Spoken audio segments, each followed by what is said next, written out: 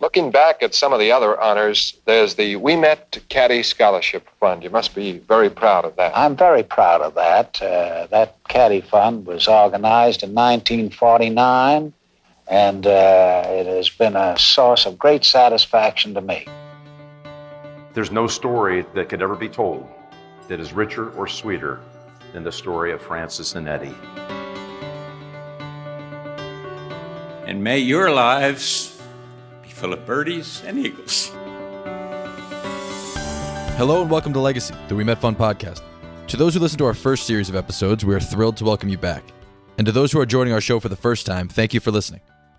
If you'd like to go back and check out any of the prior conversations on the Legacy podcast, you'll find those in our feed as well as on our website at www.ouimet.org.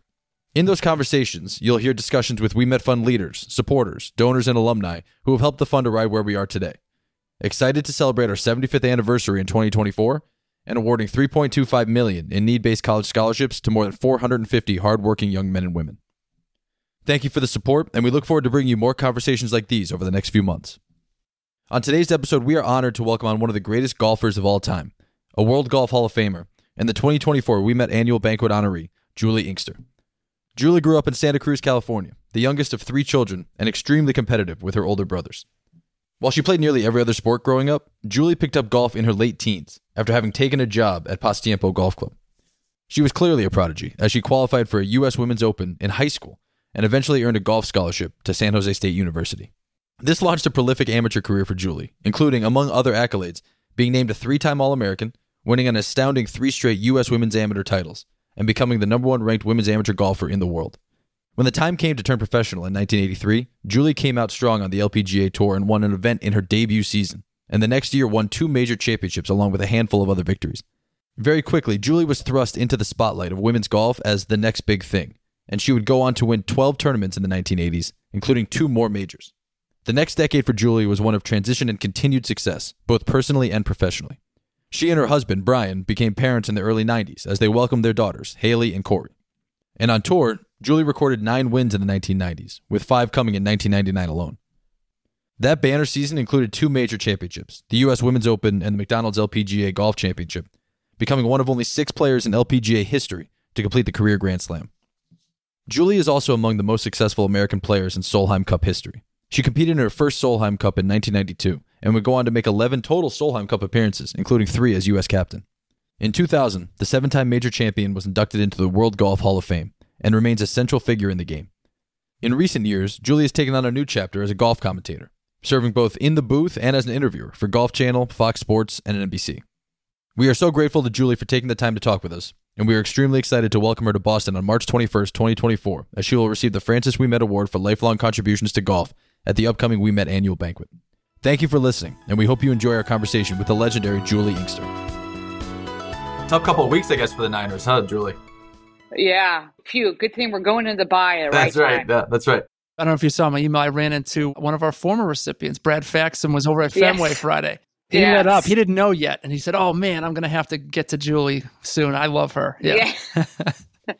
Yeah, we go way back to our Fox days where we were broadcasting. So he was kind of my wingman, or I was his wing woman, one way or the other. But spent a lot of time with Brad. He's a good guy. He's great for the game of golf.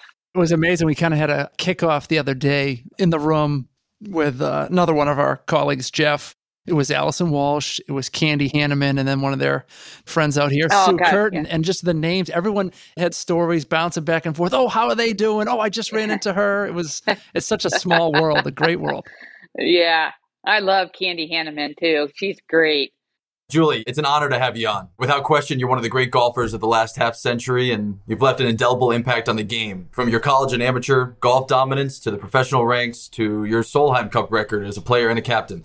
The resume you've built on and off the course is nearly impeccable, and we're excited to go through some of the great highlights of your career. And we usually start these conversations talking about kind of how you came to the game of golf, and we will get there. But before we start, we want to note that the entire Ouimet Fund community is honored and thrilled to welcome you to Boston this coming March to celebrate your becoming the 2024 Ouimet Award honoree for lifelong contributions to golf. Congratulations, of course. We're looking forward to what will be a great night where you'll join the likes of some of golf greats like Arnold Palmer, Jack Nicklaus, Tom Watson, Annika Sorenstam, Nancy Lopez, among so many others who have received the award. So as someone who has spent a career in and around golf, understanding its history, can you talk about the meaning of this award specifically and the emotions you have joining that amazing list of past Ouimet Award honorees? Well, just those names you mentioned right there, for someone that really just fell into golf, to be honored with the likes of those amazing players, both on and off the golf course, really lets me know that maybe I've done some things right and left the game in a better place. But getting this prestigious award with the people that have won it, sometimes I pinch myself and say, how did I get here? But super honored to be your honoree and to come to Boston, and hopefully I'll represent the Ouimet Award nicely. We know you will, and we're all looking forward to it. Golf season just kind of wrapped up this past weekend here in New England, Julie. So we're already looking forward to the spring. I know. It's so disappointing when the nights get shorter and it gets colder in the morning and colder at night, and you know it's coming, and it's not a good feeling. Well, going from the upcoming Ouimet Bank, we're going to celebrate your career and circling back all the way to the beginning before golf was even a central part of your life. Take us to your house growing up, Julie. Your father was a firefighter, also I think a former professional baseball player. You've noted in the past you grew up very athletic, competitive, everything you did, especially with your brothers. Do you think that incredible competitive drive, which obviously led you to a great golf career, began from a young age? Was it something from your parents? I think you're born a bit with it, your heart and your gut. But I do think my brothers shaped that, because every day was a survival day for me, both mentally and physically. Having two older brothers, you could never take any time off. It was always just trying to get to the next day. But I did do everything they did. I played baseball. I played football. My poor mom wanted a girl so bad, and basically she got another tomboy. But I just love sports, and I still love sports. It's a big part of our lives. My kids, my husband, and I, we love watching sports. And my mom kind of succumbed to it and started, instead of the dresses and the white gloves, she started putting me in colored dresses so I wouldn't show the dirt as much. Julie, I can sympathize with that. I'm the youngest of three as well, and I have an older brother. And so I had plenty of bumps and bruises along the way as well, but also played all the same sports and did all the same things he did. So I can totally understand that. So as you know, working in golf is one of the central aspects of earning a Ouimet scholarship. You spent many years working at Pasatiempo Golf Club, in the cart barn, on the driving range, out in the snack shack. All three of us here on this call, we worked at golf courses. I certainly remember them, some of the favorite summers of my life. What are some of the memories that come to mind when you think of the days working at the course? Were there any lessons or skills learned as a teenager that you feel are unique to working in golf? Yeah, I think, well, one, we lived on the golf course. We lived on the 14th hole at Pasatiempo, but we used it for football and wiffle ball and flashlight tag and selling golf balls and lemonade. And then when I actually got a job when I was 15 at the golf course, parking the carts and picking up the range, that's when I learned about playing golf. And basically I got some clubs from the back room and just started playing. And I realized there was a bunch of good-looking guys at the golf course playing golf. And it really gave me something I could do that I wasn't competing with my brothers. And it was something I could do on my own. I love team sports. I love everything about team sports, but you kind of have to have a partner to practice. And I love to practice. So golf was just, I just felt like I was built for it. I was super competitive and I wanted to get better. And so it definitely shaped my career and who I am. If I didn't get a job at the golf course, would I have ever played golf? Because my parents weren't members. My dad was a fireman. We couldn't really afford a golf membership, but I had the opportunity to play and practice up there. And the pros really helped me out, just giving me some tips and stuff like that. And we would play. As soon as we were off work and we could get out there, we'd play as much as we could play. We weren't on the range developing our swings or swing speeds or trackmans or whatever. We just play. We try to learn how to hit a lot of different shots. And I think really that bode well for my career as far as USGA events is, I don't know if you ever played it, but it's a super hard golf course. And when I was able to shoot in the 70s out there, when I ended up going to San Jose State and I'd play an easy golf course, I had to learn how to shoot low, because in the 70s at Pasatiempo is a good score. And it had very undulated greens. They were fast. They were quadrant greens, so you had to hit your irons in a good spot. So I really think it developed the whole aspect of my game from just being a cart girl, picking up the range. I mean, it's crazy how stuff like that just kind of shapes your life. It's just amazing. I mean, you hear nowadays prodigies are starting out 5, 6, 7 years old. You picked up a club at the age of 15 after picking the range. I mean, you start practicing those first few days, weeks, months. Yes, you wanted to carve out something for yourself, but when did you realize, you know what, I have a knack for this? Like, were all the pros clamoring to book you for lessons, or? No, so I started in the summer when I just turned 15. And basically the men's golf coach at Harbor High, the boys golf coach at Harbor High, we didn't have a girls team, called my parents on a rotary phone, by the way, and said, "Hey, I hear Julie's playing golf. Would she want to come out for the guys team?" And my parents said, "Yeah, we'll ask her." And I was like, "Yeah, sure." And that kind of motivated me to really practice a lot during that summer.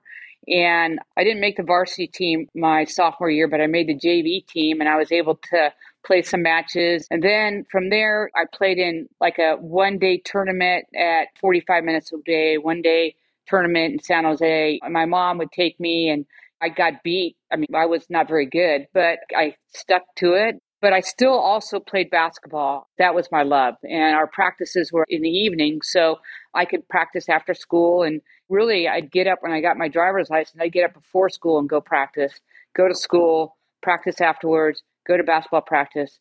So I was addicted and I improved pretty quickly. So you never think, I mean, I didn't even know what the LPGA was, basically. My dad, he grew up caddying down in Los Angeles at Wilshire Country Club. So he knew the game and he loved the game. And I think he was super happy that I ended up picking up the game and playing. So it's a crazy ride how quickly I did improve.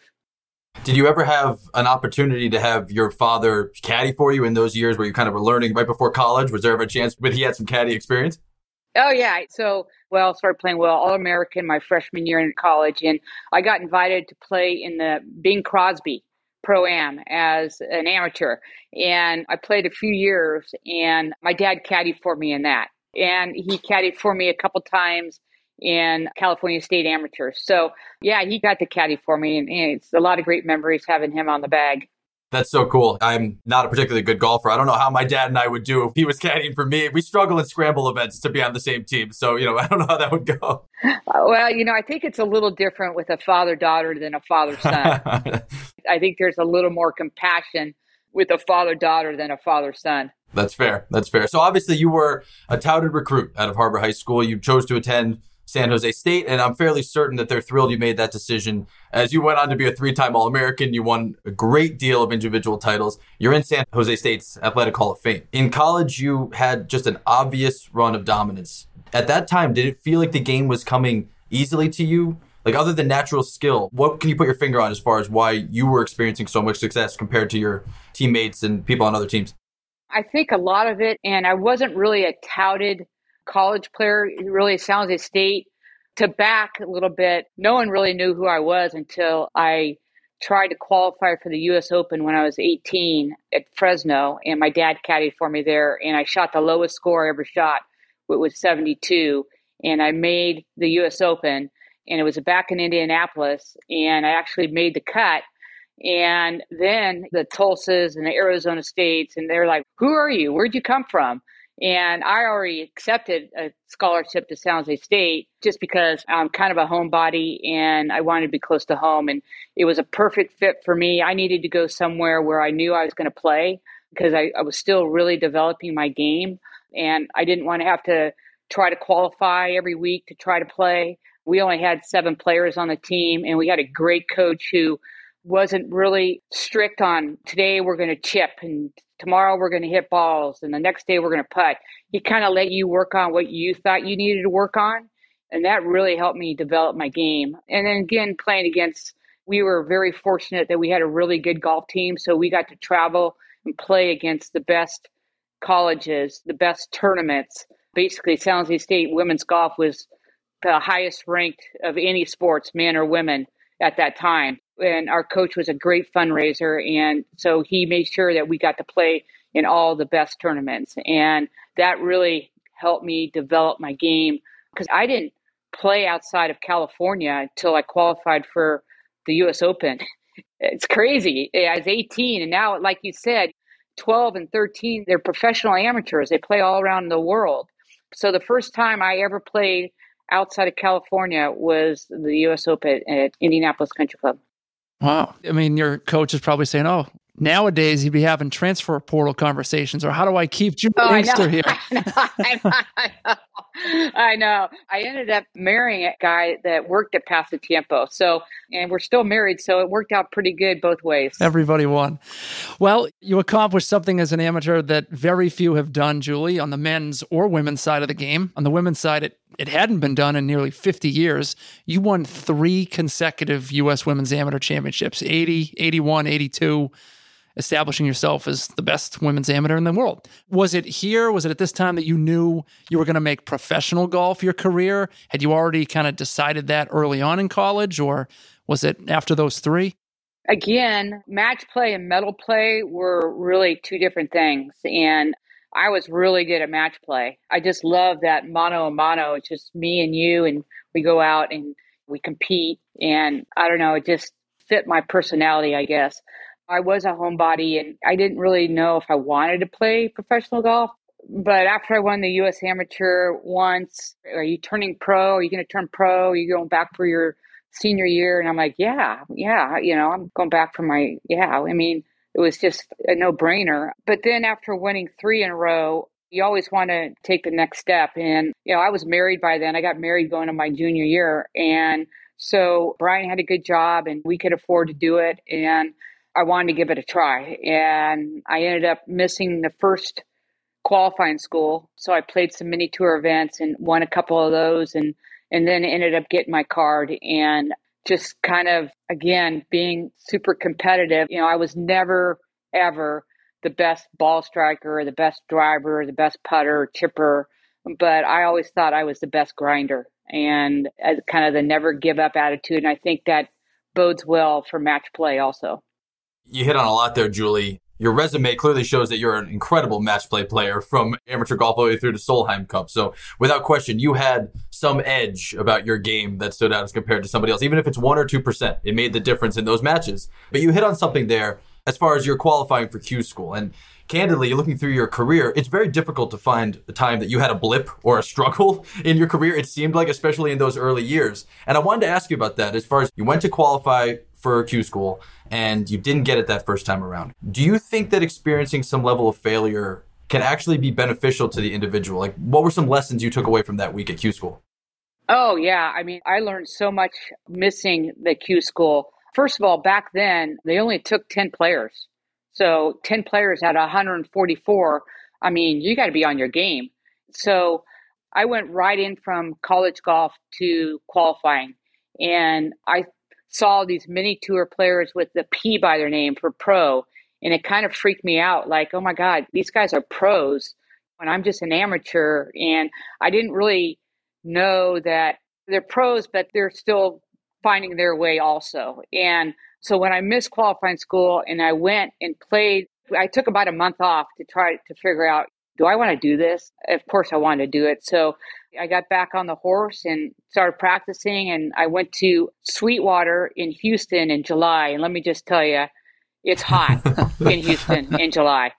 And Brian caddied for me, and I got off to a good start. But I don't think I would have been the player I became without failure, and realizing that golf is a game where if you win once or twice a year, you had a great year. So you're failing a lot. And it's your work ethic and how you mentally come back from that. And it definitely made me a better player. It definitely made me appreciate when I did get my card, because they, again, only took 10 players. It's not an easy game, and you're going to have a lot of ups and downs, and it's how you handle that. Well, you certainly handled it and took full advantage of that opportunity when it came to you. You won in your first year on tour in 83. 84 was really the true full rookie year as a full-time tour member, and you won Rookie of the Year. Oh, and 2 majors that year as well, which is just amazing. So here you are on top of the golfing world just after a second try at Q school. You know, those 2 majors, Did it occur to you? I mean, again, we're quickly into your career here. Did it occur to you how unique it was to win 2 majors that early in professional golf? I mean, you were the first LPGA Tour rookie to ever win 2 majors. Yeah, I mean, again, I think past tiempo really prepared me for major tournaments because they're always a little bit harder. Golf courses, they set them up a little bit tougher. But I was kind of a streaky golfer. I'd go in streaks where I played really good, and then I would go in streaks where I didn't play as well. And I was kind of always one that I felt like if I didn't put the work in, I really didn't deserve to play well. So sometimes I kind of got in my head that way. You look back on it and say that was stupid thinking that way, but that's kind of the way I was wired. So I've always been a hard worker, but I don't really think you appreciate winning majors until you get older in life and realize majors is really where it's at. It's like, it took me forever to win the US Open.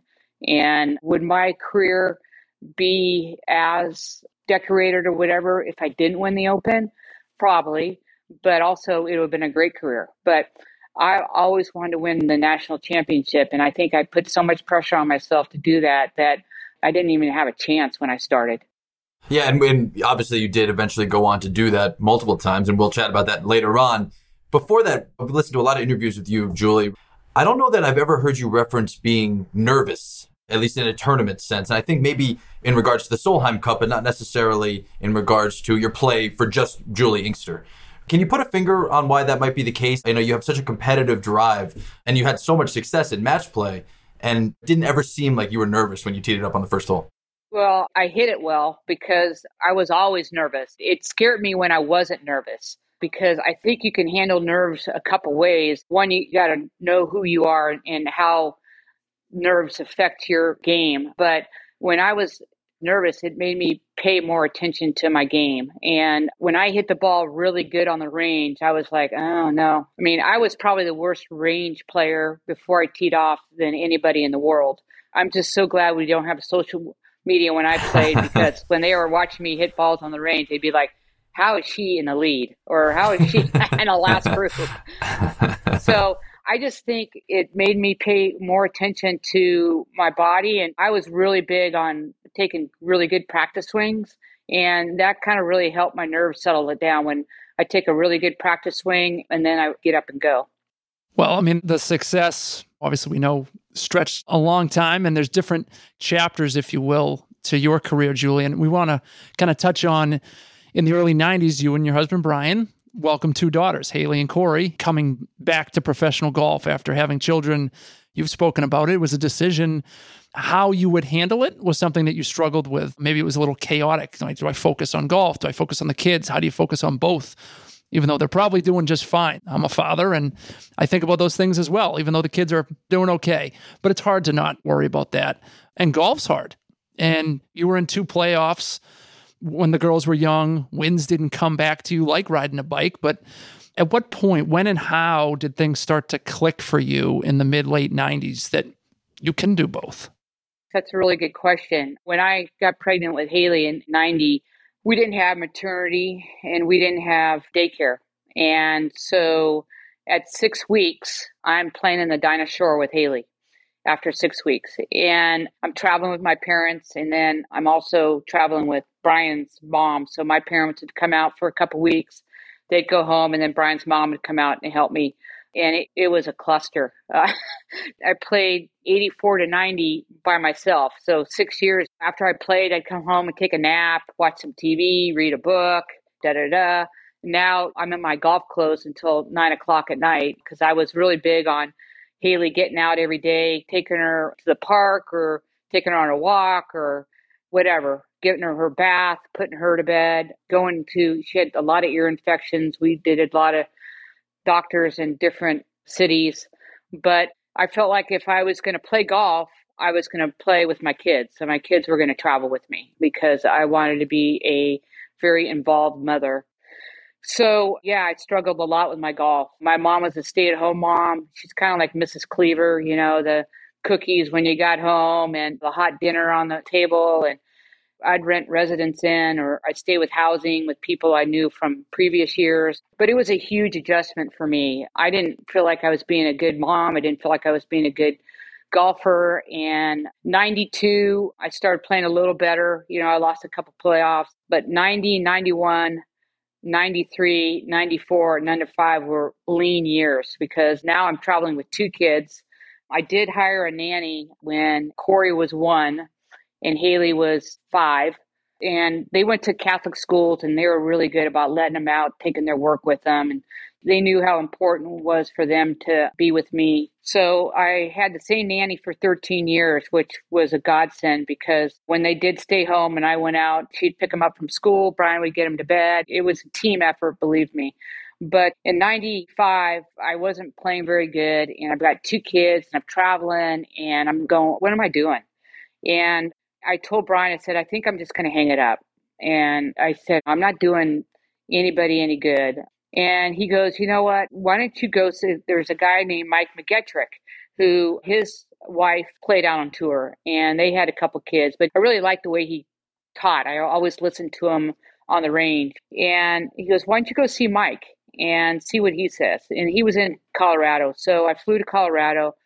He watched me hit a few balls, and I'm a realist. I said, hey, Mike, if you think I can get it back, I'll go for it. But if you think that time's past me, just tell me. He goes, no, we can get this back on track, no problem. So I started working with him at the end of 95, 96. I started playing a better 7. Like I said, I need to see myself play better. And then 97, 98, 99, I just played really great golf. I was in a good space as far as the kids knew what I did. It was different from what their best friends' parents did, but I ended up making a lot of good friends from Haley and Corey's school that if I got in a pinch, they would pick them up. I got involved in their school. I did hot lunches. I did library. I coached when they were in 4th grade, 5th grade. I have assistant coach on their sport teams. So I made it when I was home, super involved with their activities. And when they were traveling with me on the road, I didn't want them to come out and watch me play golf. I wanted them to go do something fun. We bring friends on the road. So I try to not make it about me and try to make it about an experience traveling. I think that's really, really cool. And by the way, Mike was right. You did have a lot left in the tank.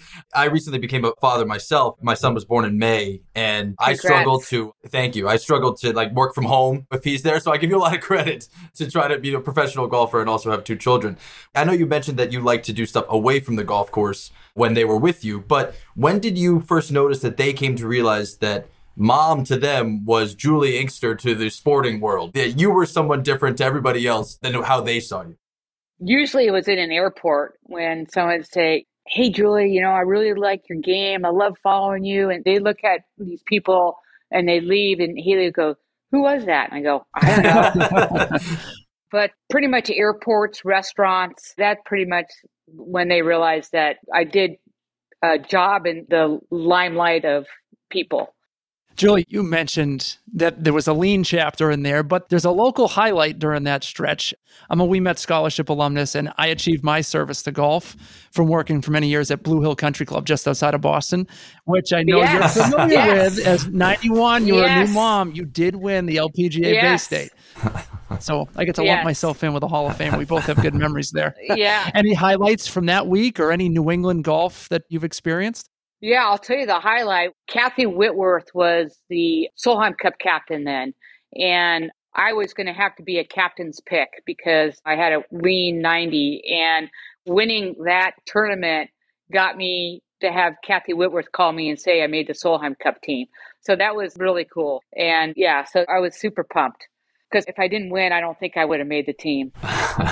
And speaking of the Solheim Cup, it's amazing how every time the Solheim Cup or the Ryder Cup comes around, we hear from talking heads for months on TV or podcasts with advice about how the captain should approach selecting their picks. Everyone has their own opinions. We're fortunate to have a 3-time Solheim captain who we can ask directly about that process. So for you personally, how did you approach your captain's picks? Did you like that level of choice and flexibility? And did it weigh on you personally where you have relationships with some of the people who both made the team and didn't make the team? Yeah, I mean, I'm one that just give me 12 players and I'll deal with it. I hated the captain's picks because you're going to disappoint somebody, even though they've had 2 years to make the team. And I get like 20 players before the process started and I go have dinner with them. And I just said, hey, listen, you have 2 years to make the team. And if you're going to rely on me to make a captain's pick, I'm going to do what's best for the team, regardless if we're best buddies or I don't know you at all or whatever. But I'm going to do what's best for the team. And being a player on the team is completely different than being a captain. Being a player, you're just worried about your partner, your match. Just tell me when I'm teeing off and I'm out.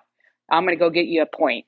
But being a captain, I learned a ton about myself. When I got into this, I didn't know what type of leader I was going to be. I didn't know if the team respected the way I led. I didn't know how I make 12 women click in 1 week. How am I going to do this? But I learned that being honest up front, handling players, I didn't make them all take a personality test. So I kind of really knew who needed a hug and who needed a kick in the butt and who, if I hugged, they would kick me in the butt. So I think it was super important for me to learn who my team was and go from there. But I mean, the bottom line is the players have to play. But I think if you can put them in a place where they think they can succeed and a place where they believe in what you're doing, I think it really helps their mindset to be super competitive and not give up. You had plenty of experience knowing what worked and what you liked as a player when it came time to be a captain with all your playing experience too. So I can definitely see that. Yeah. And the thing is, when I was the captain, I was pretty much still playing with these girls. And so I'd grab dinner with them or on a plane ride, we're sitting next to each other. And believe me, it wasn't a dictatorship. I really wanted their input on what do they want? What makes them tick? What makes them want to be on the Solheim Cup team? Because I just don't think it's about the wins and losses. I really think it's more about the memories and the experience you get from being a team, doing the dinners, playing practice rounds together, eating breakfast, lunch, and dinner, and the stories being told from the older players to the younger players and vice versa. And I can't tell you the wins and losses, the Solheim Cups I played in, but I can tell you a lot of great stories. And that to me is what the Solheim and the Ryder Cup is really about. Well, yeah, I mean, golf is about, to me, the people and the memories. And I do want to touch on the Juli Inkster memories and the tournaments that stick out to you. 7 majors, but I think for many of the golf fans listening, I want to hit on one of the ones that's more memorable for them as well. Your return to Prairie Dunes for that U.S. Open in 2022, which was the site of your very first U.S. Women's Amateur in 1980. Stacked fields, Kari Webb, Sayri Pak, Annika. Talk to us about the emotion leading up to Prairie Dunes, which was a familiar course, maybe a crowd pulling for you. Did you prepare any differently for that? I really didn't. When I went back to the U.S. Amateur in 1980, I just got married and we were on our honeymoon up in Canada and I played 1 round of golf and I think I probably shot 90. And I told Brian on the way home, I go, I'm not going to the U.S. Amateur. And he goes, what? I go, I haven't played. I haven't practiced. I just don't feel like I'm ready. And Brian goes, your parents will kill me if you don't go to the U.S. Amateur. So I ended up going back there and I kind of finished in the middle of the pack in the qualifying. And then I just started getting better and better and better and better. And for me to win that was unbelievable. But what's even more unbelievable, I hadn't been back there. I mean, to get to Hutchinson, Kansas is not very easy. And so I hadn't been back there till 2022 when we had the U.S. Open there. So it's 22 years later, I go back. And I have to say, the clubhouse was the same. I think the people that waited on us were still there. Chocolate chip cookie recipe. Yes. It was sweet tea. I mean, it was back in time. But I went there again, not playing very well. I wasn't hitting the ball that great, but I was putting amazing. And those greens were super hard. And again, this is where my grinding comes through. And I was always the last one on the range every day, Thursday, Friday, Saturday, last one on the range, just trying to find something. And my chipping and putting was holding me together. It was like glue, just holding it. It's about ready to fall apart. And finally on Saturday night, I kind of found something in my swing. So I went with it the next day and started hitting the ball pretty good, and my putting was still there. And I think I was a couple shots behind Annika. She was behind me. I had a great pairing. I was playing with Shani Waugh, who's a really good friend of mine.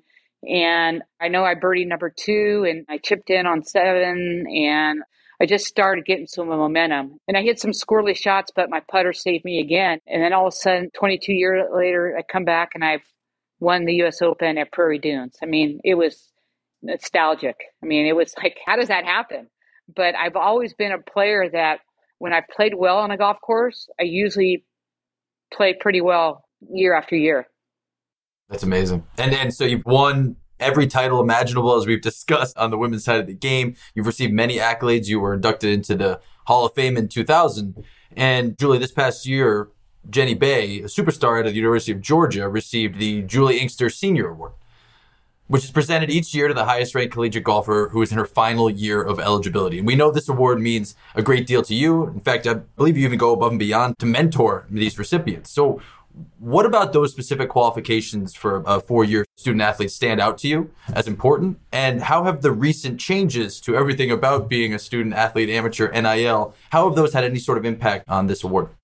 Well, the reason we started this award, and Workday is a big part of it. They've really helped me out with the scholarship part of it, the financial part of it. But the LPGA qualifying school is in September and October, November, and they have first stage, second stage.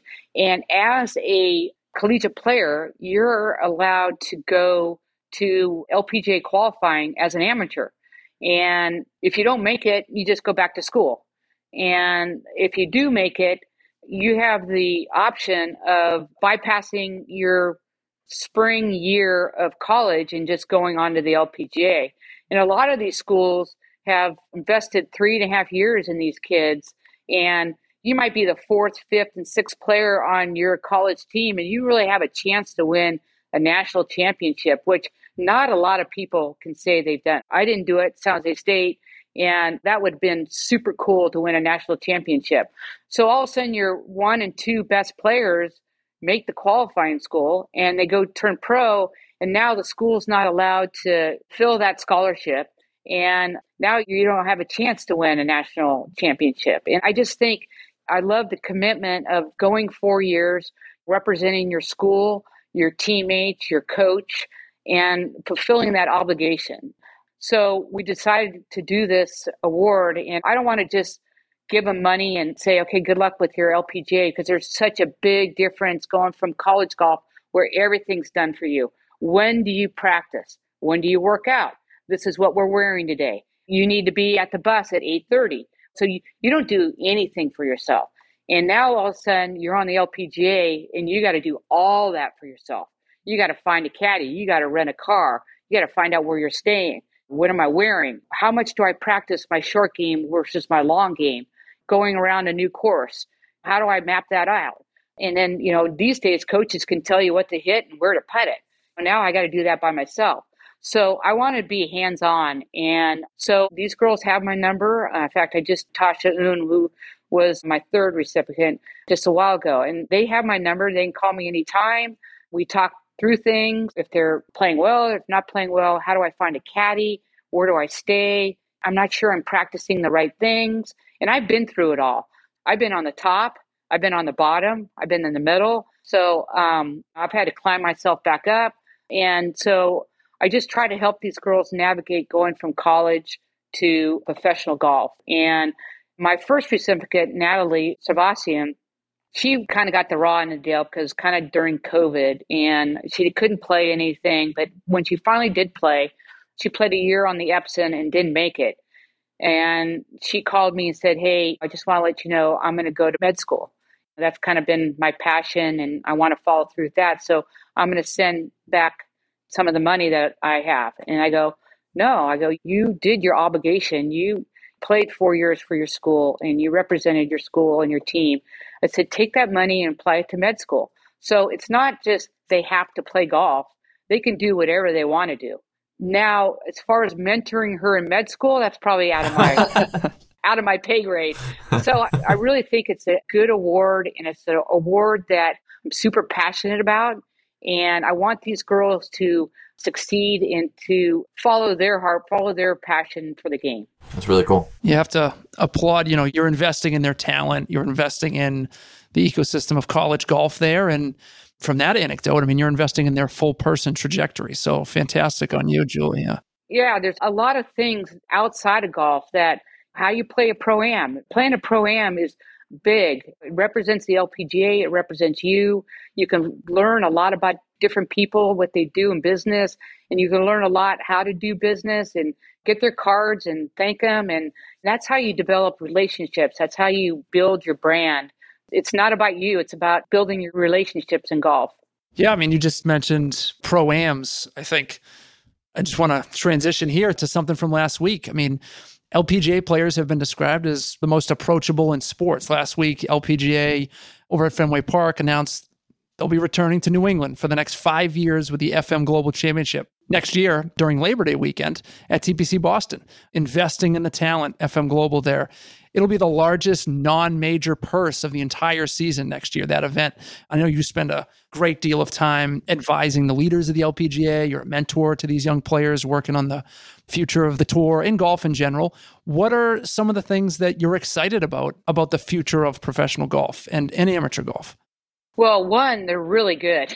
Just look at Lexi playing in a men's tournament. These are elite golfers, and the LPGA makes about 10% of what the guys make.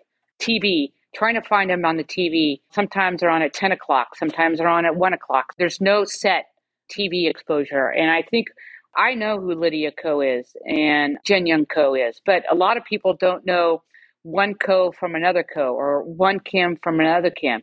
And all these girls are super personable, super outgoing. They speak English. They want to be known. And I think the LPGA could do a better job on maybe during a telecast, do a 5-minute segment on what they like to do off the golf course. Instead of saying, hey, she's got 150, it's a 7-iron or it's an 8-iron. Just say, hey, Jin Young Ko loves to, in the off season, go skiing, or she loves to cook, or she's big into reading. And so then you make it a little more personable about how maybe you connect with Jin Young Ko on, hey, I like to cook too, or hey, I like to read. So I think we can do a better job on getting to know who the LPGA players are. And I think the USGA now doing their federation and growing the game of women's golf early is going to really help, because all these other countries have federations that support girls golf. And the United States is the only major country that doesn't have that. And we have a lot of great women girl athletes, but if I'm a parent and I'm middle class or whatever, I'm putting basketball shoes on them, or I'm putting soccer shoes on them, putting a lacrosse stick in their hand, something I can afford. And now I think we can grow the American side game, but we're like 10 to 15 years behind what's going on in Asia, Europe, Mexico, Canada, you name it. Well, taking those steps to change the future, and you talk about storytellers, and I know we all enjoy when we see you on TV, Juli, and you also have a dear friend and a fellow World Golf Hall of Famer, Judy Rankin, will be our moderator for your fireside chat on March 21st. We know it means a great deal to you that she'll be up on stage with you that night. Another great storyteller, Judy Rankin. Did your close bond develop during her broadcasting, like during the heights of your career, or was it when she was your Solheim captain? She's a legend herself. That's going to be special. Yeah, I have to say, when Judy was out doing television, she kind of scared me because she's super quiet until you get to know her. And I didn't really know her that well. And then in 1998, when she was my Solheim Cup captain, I really got to know her and Yippee a lot better. And we became really good friends. And really, when Yippee started getting sick, cancer, I would call Judy every couple weeks and just say, hey, how you doing? We talk a while. Because her and Yippee they were a strong bond. And I knew it just watching him not getting better was really weighing on her. And so we talk a lot. And I think that's really where we developed a closer bond. And she's always been, when I started getting into TV for Fox, she was right there listening to my telecast. She'd give me some feedback. So she's been a big mentor to me, but also a really good friend. And she loves the game of golf, and she's just passionate about growing the game. And she really helped Dottie Pepper in broadcasting and Kay Cockrell and Morgan and getting more women on broadcasts. And so I'm super pumped that she said she would do it. Plus, she loves Boston. So I think that was kind of a little bit of a prank, too. So win-win. We cannot wait. That's going to be so much fun in March. And Julie, this has been a lot of fun. And we cannot thank you enough for your time today. But most importantly, for being the 2024 Ouimet Award honoree at our upcoming annual banquet and for championing young people, as you talked about in this conversation, both playing and working in golf.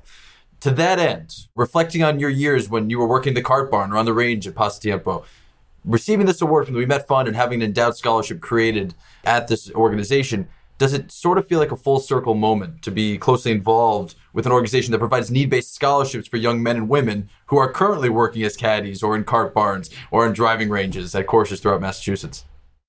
Yeah, I mean, the Ouimet Award is really everything I'm about. It's growing the game and giving people opportunity to follow their dreams, whether it's in golf or being a lawyer or being a doctor or open up your own restaurant. Without scholarships and help, a lot of people won't be able to follow their dream. And we live in a great country where there's a lot of people that are willing to help out. And the Ouimet Award is one of them. And I look back on my career and I just pinch myself receiving the Bobby Jones Award. I mean, who would have thunk? I mean, my dad was a huge Bobby Jones fan.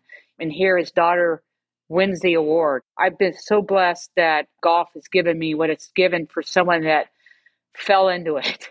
And I look back and I'm like, I'm so glad I'm in my part of life right now and not trying to play because they're really good there right now.